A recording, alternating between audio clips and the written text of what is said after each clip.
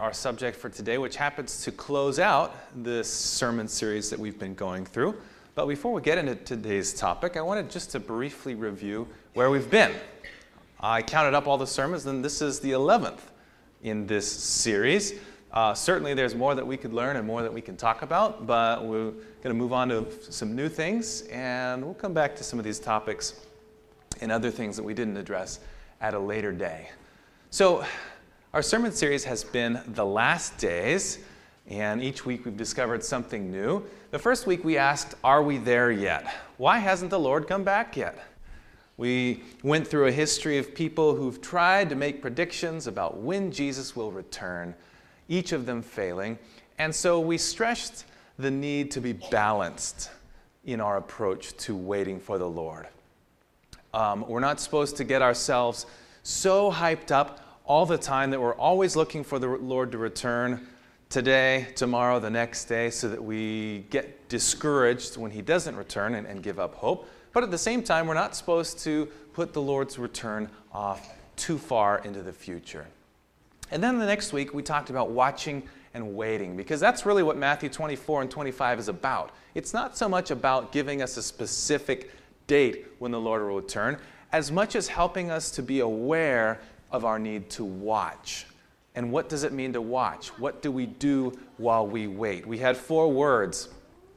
Watchfulness was prayerfulness. Yeah, good one, Marcy. We were to be in an attitude of prayer. We're to be an attitude of carefulness in how we treat one another. Usefulness, use our talents, we discovered, for God. And then we made up a word, the word sharefulness, based on a parable in Matthew 25, manifesting true love for one another by meeting the immediate needs of people. The following week, we talked about the judgment, how a lot of people are afraid of the judgment, but as Christians, if you've given your life to Jesus, judgment means good news. Jesus is going to make things right, he's going to settle the score, and we are safe and saved in him. We talked also about the 144,000, this symbolic number of those who are alive when the Lord returns. And we learned that these are the people who follow the Lamb wherever he goes, and anybody can be a part of this group if they give their life to Christ. They're not super saints because they are better than everybody else. Their robes are white, as we saw in Revelation 14, because they've been washed in the blood of the Lamb. The 144, as we saw, received 2 seals, the seal of the gospel. Any of us are sealed, according to the Apostle Paul, when we receive the gospel. And then the eschatological, or the end-time seal, happens in the last days for the 144,000, and it's a seal of protection. We also talked about the last generation. Basically, we saw that our God is good. And we can be perfect at every stage of our development. Christ on the cross accomplished all things for us, and anybody can give their life to him, and we have an extraordinary Savior. We talked also about the wine of Babylon. Basically, the wine of Babylon mentioned in Revelation 14, we saw was 2 things. It was basically sin and unfaithfulness to God and false teachings, etc. And then the wine of Babylon was also the consequences from the rebellion against God. But we saw in that study that anybody who wants to take the wine of the new covenant, anybody who wants to receive the mercy and forgiveness of Jesus, doesn't have to drink the wrath or the wine of the wrath of the fornication.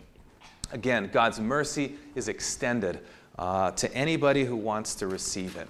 We talked about the remnant in 2 parts. Basically, we looked at the 144,000 and we distilled their essential characteristic to one word, and it started with a W. Does anybody remember what that W word was? It was the word willingness. The 144,000 have a willingness. They follow the Lamb wherever he wants them to go.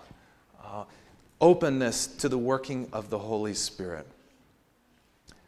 We talked also about the counterfeits. Satan has a counterfeit trinity. He's got a counterfeit message, counterfeit 3 angels message. He's got counterfeit revivals, a counterfeit seal, a counterfeit second coming even. And because of those things, we need to be in the Word. We need to be studying and preparing ourselves so that we're not caught off guard by any of these counterfeits. Recently, we talked about the Sabbath in the last days, how it's there embedded in the first angel's message. And the Sabbath is a call for us to rest in God's completed work. His creation, His redemption, His recreation, His salvation. We can't add anything to the work of Christ, and so we simply rest in it. And every week, the Sabbath is a reminder that we're not saved by our own works, we're saved by the works of Jesus. Finally, last week, we talked about the remnant part 2, and we saw that God has wonderful people in all churches, in all parts of the world, but in these last days in particular, He has a special message that the world needs to hear. And it's the message of the return of Jesus. It's the message of the 3 angels. And we believe that we've been raised up to proclaim this special message. And anybody is welcome to be a part of this proclamation. And God is wanting to gather together a faithful group of people in these last days who will lovingly keep the commandments of God. And they have the testimony of Jesus, which is the spirit of prophecy. Okay. That's a little bit of where we've been. Let's focus in now on where we're going. As you can tell by the sermon title, I entitled it, How to Be Prepared. And we've dealt with this a little bit already, but when you talk about the end time and being prepared, a lot of people in our society will automatically think about, what do I have to buy at the store to stock in my pantry, right? And there's a movement we call the prepper movement. And in a certain sense, I think there's a lot of wisdom in thinking ahead. I mean, here in California, how many fires have we had? How many earthquakes have we had? How many disasters have we had? And just on a strictly disaster preparedness level, it makes sense to think ahead and plan ahead. Amen? If we were to lose power, what would you do? If all of a sudden we had lost access to the grocery stores, could you get along for a little while? These are some things to think about. The sermon's actually not about that today. This is a study that you can do on your own, or we could talk about it at a future time. So I think it makes sense at a certain level to think ahead in these terms, but we have to realize that ultimately, to be prepared for the final days of Earth's history, the most important part is our spiritual preparation. We don't want to prepare so much by digging a bunker and by having years' worth of food that we put our trust in our physical preparation such that it takes our trust away from our spiritual connection. Not that those things are bad things or whatever, but what if we've prepared and then we are not able to access the things that we've stored up? What if an earthquake destroys our pantry and we don't have it? What if, as has been told to us in the last days, people are going to be stealing and looting and taking the things that have been stored up? We may not have access, but we can always know that we'll have access to our Father in heaven who wants to protect us and preserve us and help us through these last days. So I'm going to be talking today about the spiritual aspect of preparedness. But I want to start with a quote from the book Great Controversy. Look at it here on the screen. None but those who have fortified the what? The mind with what? The truths of what? The Bible will stand through the last conflict. So the most important preparedness is our spiritual preparedness. Not to say that we shouldn't think about the physical aspect as well. But first and foremost, we've got to be fortified. A lot of people eat fortified cereal, right? Our minds need to be fortified with the nutrients of God's Word, the truths of the Bible, so that they can stand through the last great conflict. To every soul will come the searching test. Shall I obey God rather than men? In other words, am I really willing to follow the Lamb wherever he'll lead. Willingness. Do I have that willingness? The decisive hour is even now at hand. Are our feet planted on the rock of God's immutable word? Are we prepared to stand firm in defense of the commandments of God and of the faith of Jesus?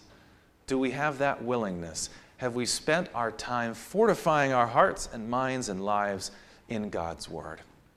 It's a good question to ask ourselves, because we don't just come to church so that we can hope to fortify ourselves once a week. We need daily fortification in God's word. Amen? I love these prayer focuses that Denise and our prayer team and elders have been presenting, because this is a way to meditate on 7 scriptures every single day and really think about them. And this last week as I was giving it a try, I noticed when you speak these verses out loud, you think about them differently than you do if it's just in your mind. And maybe you want to do it in private because, wait till you're in a private location or whatever because you're embarrassed to talk out loud like that. That's okay. But do it.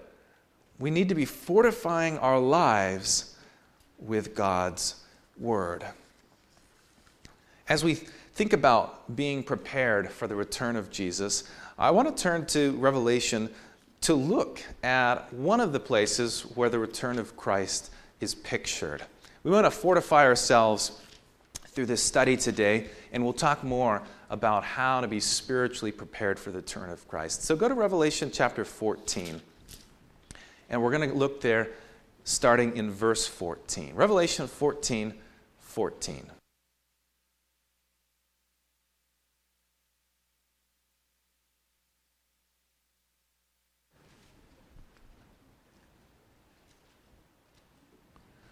Are you there? All right. Revelation 14:14. We've talked about the 3 angels' messages in this chapter. We've talked about the 144,000 in this chapter. Let's talk about the return of Jesus in this chapter. Verse 14, then I looked and behold, what kind of cloud?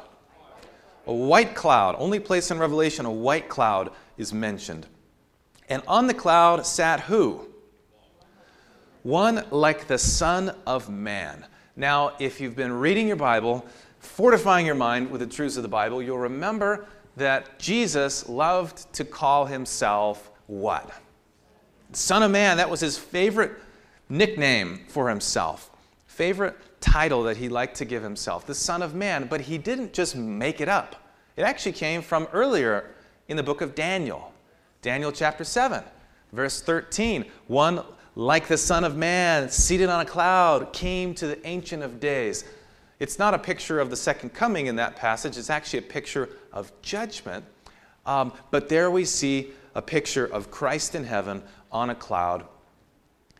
And here in Revelation 14, we see Jesus coming on a cloud. This time not for judgment. This time it's for his return. But actually we see that there is natural judgment that occurs when Jesus returns. Now it says on his head is what? A golden crown. Golden crown. This is the Greek word stephanos. It's the laurel wreath type of a crown, but it's made out of gold. So this is the crown of victory, of sovereignty. It's not the diadem of royalty. Jesus is coming back as a victorious ruler, riding on a cloud, and in his hand is a what? A sickle. How is the sickle described? It's sharp. So he's coming back for harvest, and he's going to get the job done, and he's going to do it right because the sickle is sharp and it's ready for action.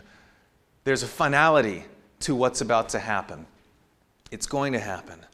Verse 15, and another angel came out of where? The temple, Greek word naos, which in this context refers either to the holy place or to the most holy place. An angel is coming right there from the throne room of God. And he cries out with a loud voice to him who sat on the cloud, thrust in your sickle and reap, for the time has come for you to reap, for the harvest of the earth is what? Is ripe. Have you heard those words before? Heard them before? Yeah, Jesus said to his disciples, look, the fields are white. They're ripe with harvest. Pray for the Lord of the harvest to send more laborers. Multiple times, Jesus had parables about a sower who went out and sowed his seed. And then there was a harvest later on, a dividing of the weeds and the grain and so forth. Jesus loved to use agricultural illustrations, and he talked in terms of harvest when it came to his return. There are times in the Old Testament where the harvest being ripe was a scene of judgment, but in this case, this is not a scene of punishment. This is a scene of God, Jesus coming back to gather his people at the return of Christ. The harvest is ripe. Verse 16, so he who sat on the cloud thrust in his sickle on the earth, and the earth was reaped. Do you want to be a part of that harvest? Amen. I want to be reaped in this first harvest, because there are two harvests. There's a harvest of grain, and then in verse 17 and onward, it's a harvest of grapes. You've heard the phrase, the grapes of wrath? Okay, it comes from this passage. Verse 17, then another angel came out of the temple which is in heaven, and he also had what? A sharp sickle. Again, he's coming out here to do a decisive work in a harvest. Verse 18, then another angel came out from where? The altar. This is interesting. And what kind of power did he have? Power over fire. Interesting description. Angel comes out, not from the temple this time, specifically. He comes out specifically from the altar, and he's got power over what? Fire. That's his superpower. Power over fire. So what's going on there? And he cried out with a loud voice, loud cry to him who had the sharp sickle, saying, thrust in your sharp sickle and gather the clusters of the vine of the earth, for her grapes are fully ripe. You know, as we've mentioned earlier, if you don't understand an image or a symbol in Revelation, read elsewhere in the book, read elsewhere in the passage, read elsewhere in the Bible, and chances are you'll find something that will help you. Go real quickly to Revelation chapter 8. We want to figure out this angel and the altar and the power over the fire. We want to know more what that's all about. Revelation 8, look at verses 3 through 5.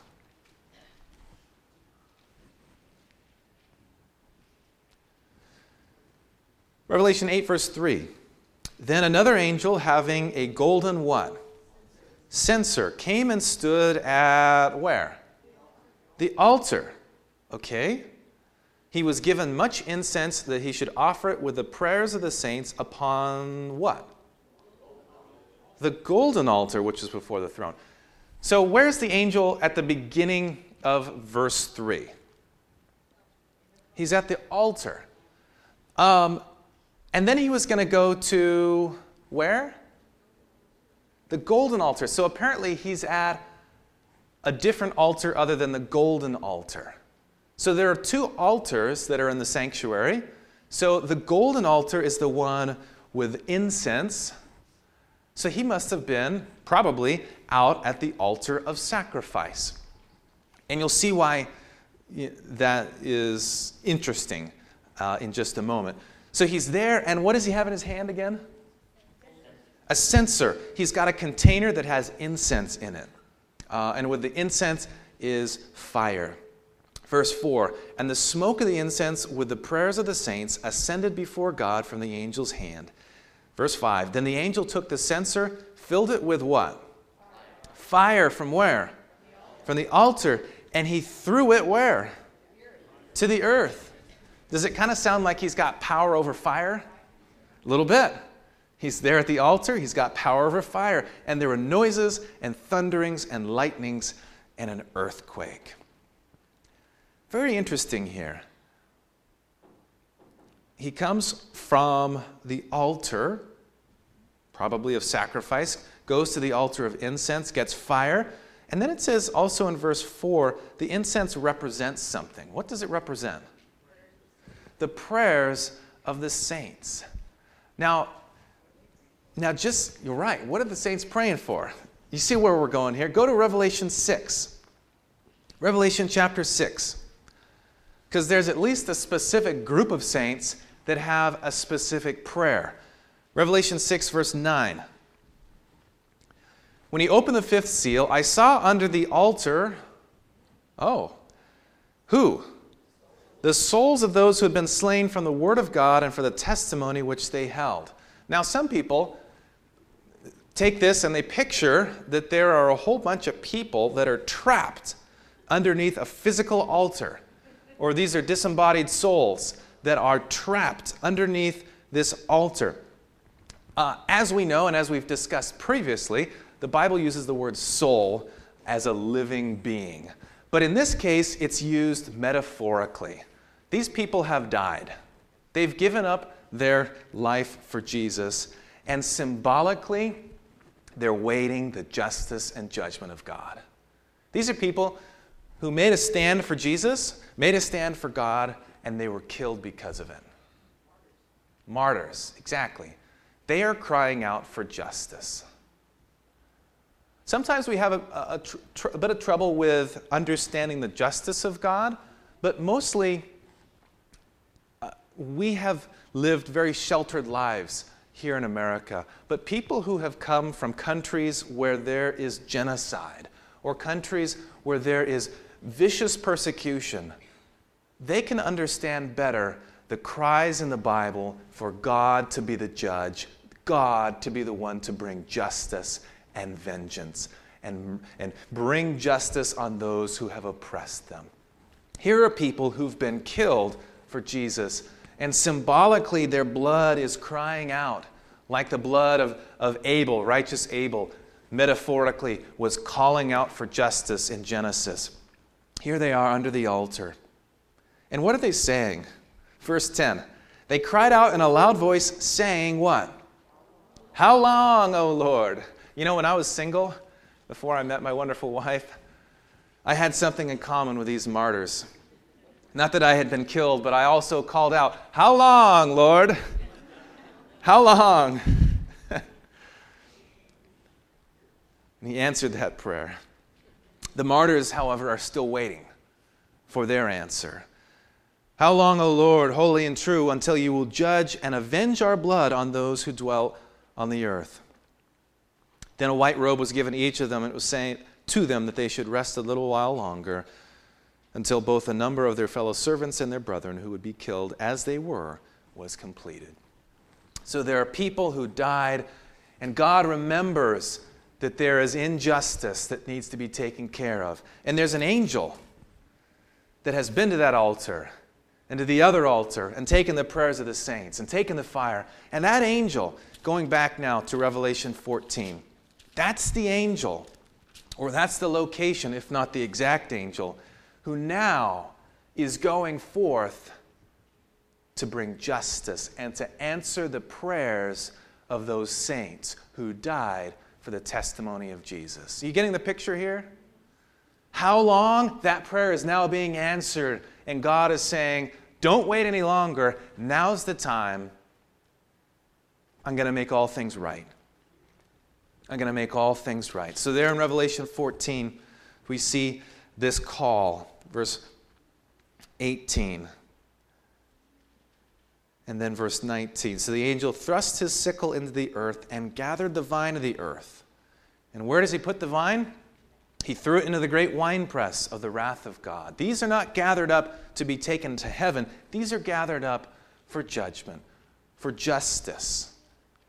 And the winepress was trampled outside the city, and the blood came out of the winepress up to the horses' bridles for 1,600 furlongs. And we say, what in the world does that have to do with anything? First of all, when you eat a grape, what comes out of a grape? Juice. But now it's saying that blood comes out. So obviously we're dealing with symbols here. When you look, in fact, let's look at it right now. Let's go back to the book of Joel. Keep your finger or a bookmark in Revelation. Go back to Joel chapter 3.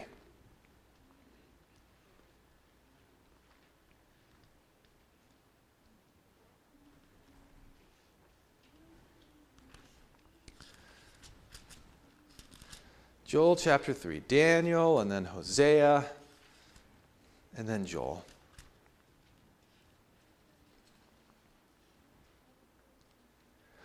Joel chapter 3, and we're going to read verses 12 through 16.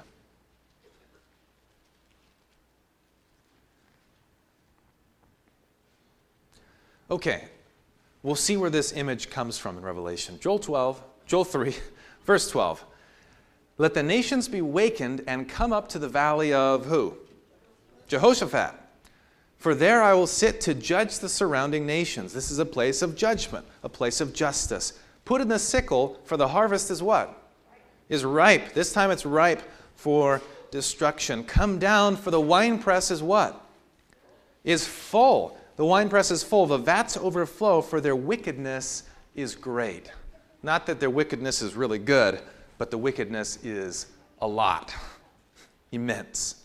And then verse 14, multitudes in the valley of decision. Not that they're there to decide, but their decision has already been made. But in these last days, we have multitudes of people who are in the valley of spiritual decision, and their choice hasn't been made yet. And we exist as a church to help people make a choice on the side of the Lord. That health ministry on June 23 that Anita talked to you about on the health team, that's existing to help be a way to make friends with people so they not only can have better health, but so that they can make a decision for the Lord. Everything we do is geared around those things. Our school that we support is to help the multitudes of kids in the valley of decision to make a decision to follow the Lord. So here we see a picture of people who've already made their choice. For the day of the Lord is near in the valley of decision. Verse 15, the sun and moon will go dark, and the stars will diminish in their brightness. Then the Lord will roar from Zion and utter his voice from Jerusalem. The heavens will shake, and the Lord will be a shelter for his people and the strength of the children of Israel.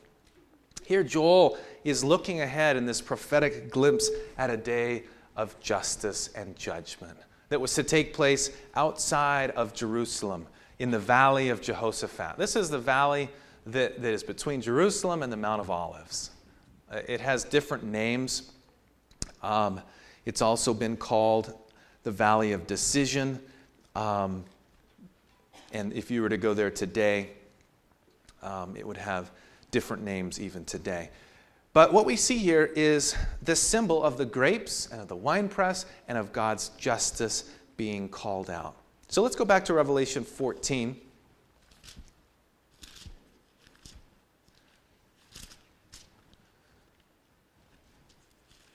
It's interesting when you start to see where these passages in Scripture are taken from.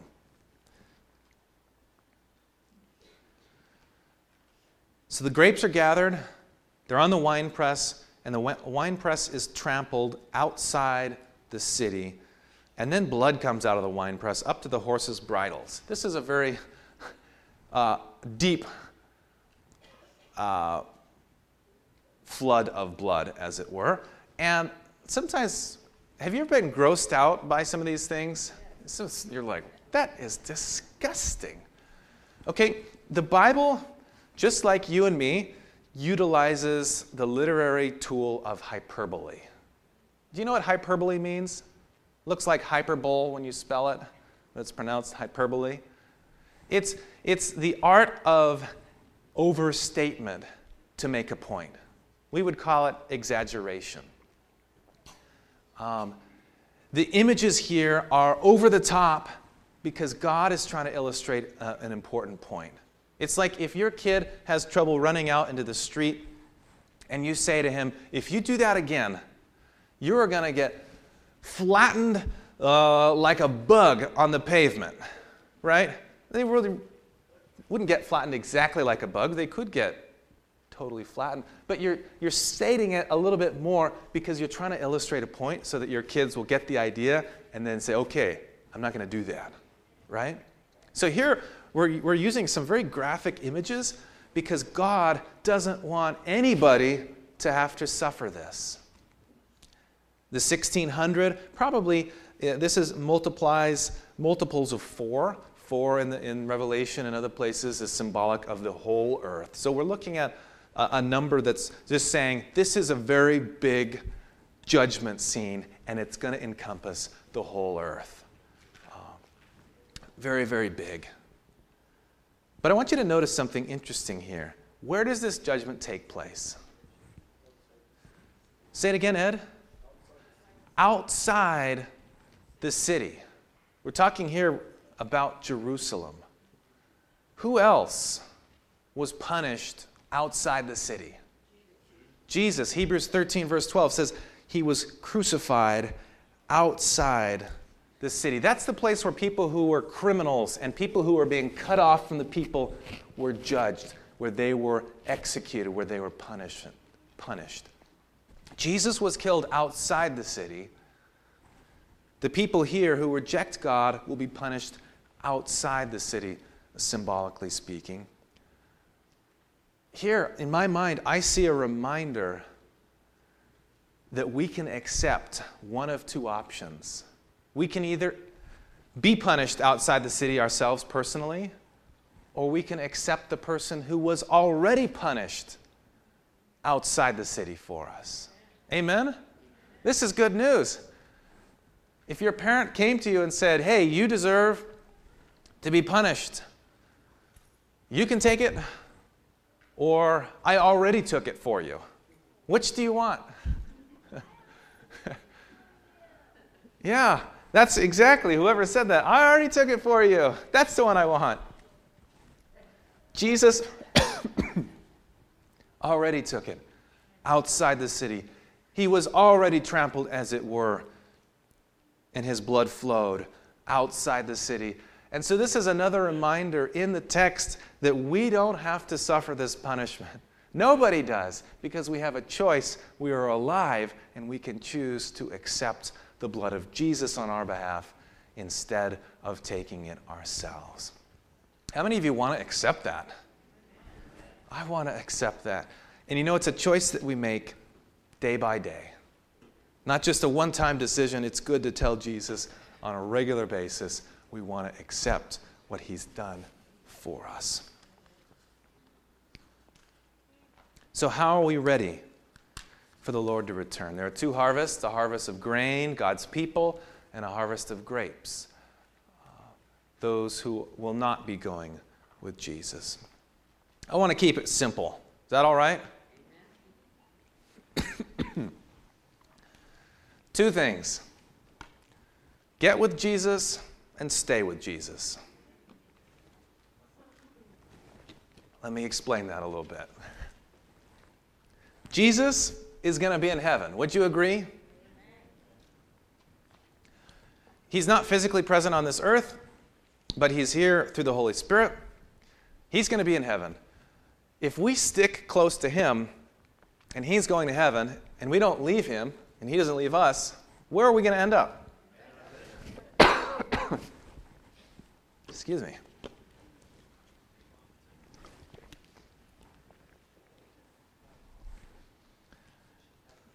My dad was in London one time. He was meeting up with a cousin of mine. They were in a different cab, and he had to hop into a separate cab. He didn't have cell phones over there at that time, so he just had to tell his driver, follow that cab. Do whatever you can. Follow that cab. And you can imagine how, just in normal traffic, it's hard to follow another car sometimes. And sometimes you have to pull over and wait and all those things. But this is in London and traffic, and it was very, very difficult, and it was a very scary ride in that car. It would have been much easier if they could have ridden in the same cab. If they'd gotten together and stayed together, it would have been so much easier, and there would have been less chance of getting lost. If we want to be in heaven, we just got to get with Jesus and stay with him. I've said multiple times already in this series, if you've truly in your heart accepted Christ as your Lord and Savior, today you are ready. And that's a decision that we are invited to make over and over again. But as we do that, we can be assured that we will be with Jesus in heaven someday. You know, the real issue for who's going to go to heaven is just this: who will be happy there? If you're going to be truly happy in heaven, you'll be there. Now, unfortunately, a lot of times people think they'll be happy in heaven, but were they to go there, they'd realize they're not happy there. You know, I was reading in this great book, maybe you've heard of it, it's called Steps to Christ. Let me read you something if I can. This is one of my favorite books. In his sinless state, man held joyful communion with God. But after sin, he could no longer find joy in holiness, and he sought to hide himself from the presence of God. Such is the condition of the unrenewed heart. It's not in harmony with God and finds no joy in communion with him. The sinner could not be happy in God's presence. He would shrink from companionship of holy beings. Could he be permitted to enter heaven, it would have no joy for him. Why? Well, listen. The spirit of unselfish love that reigns there, every heart responding to the heart of infinite love, would touch no answering chord in his soul. If you're a selfish person and you go to heaven and nobody's selfish, everybody is selfless, whoa, and you can't be selfish, you're not going to be happy. His thoughts, his interests, his motives would be alien to those that actuate the sinless dwellers there. He would be a discordant note in the harmony, the melody of heaven. Heaven would be to him a place of torture. He would long to be hidden from God, from him who is its light, the center of its joy. It's no arbitrary decree on God that he excludes the wicked from heaven. They are shut out by their own unfitness for its companionship. The glory of God would be to them a consuming fire.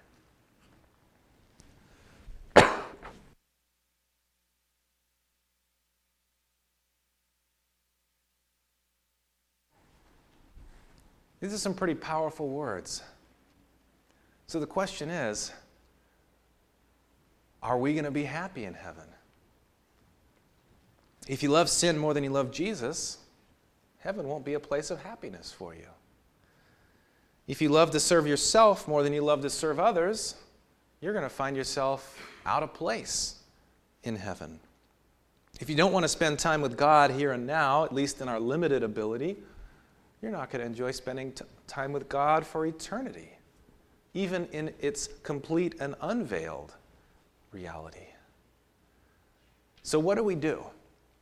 What do we do if we're honest with ourselves and we say to ourselves, Self, I have some issues.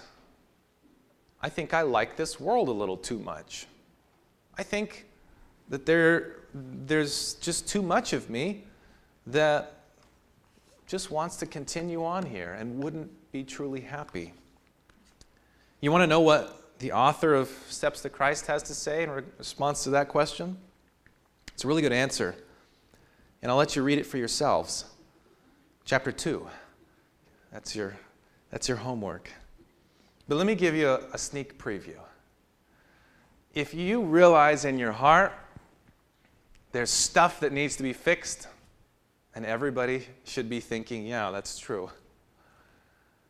The first answer is to tell Jesus that directly. Say, God, I want to be with you in heaven. But I realize at times there are parts of me that wants to be here on earth more. Please change me and make me new. Give me new desires. Help me to be born again.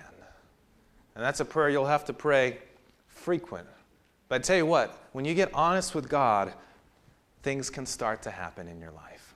I had a Bible study with a guy one time. He said, I used to love to smoke marijuana. Loved it. But he felt like God was calling him to stop. But there was only one problem, and the problem was that he just didn't want to. Right? I'd love to stop, God, but I don't want to.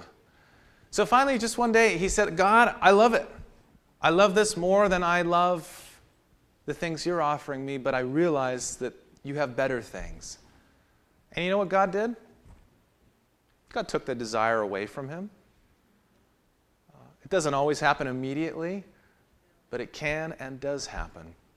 And next week, we're going to start looking at how we allow God to shape and change our desires. How do we let God change us? But for today, get with Jesus and stay with him. And get honest with him today. Let him know what your struggles are. Let him know you want to be changed. But I'm looking forward to his return. How about you? I want to be harvested in that first harvest of grain. How about you? So let's bow our heads and close out. Dear God, here we are saying, yes, we want to be with you, and we want to stay with you. Lord, there's a lot of craziness that will happen in the future before you return, but we know ultimately if we're with you, we can handle anything because you handled everything for us already, and you'll carry us through. Whether things go good or things go bad, we want to stick with you. And we're looking forward to that day when we can speak to you face to face. Change our hearts, make us more like you. In Jesus' name, let all God's saints say, Amen. Amen. Amen. Have a happy Sabbath.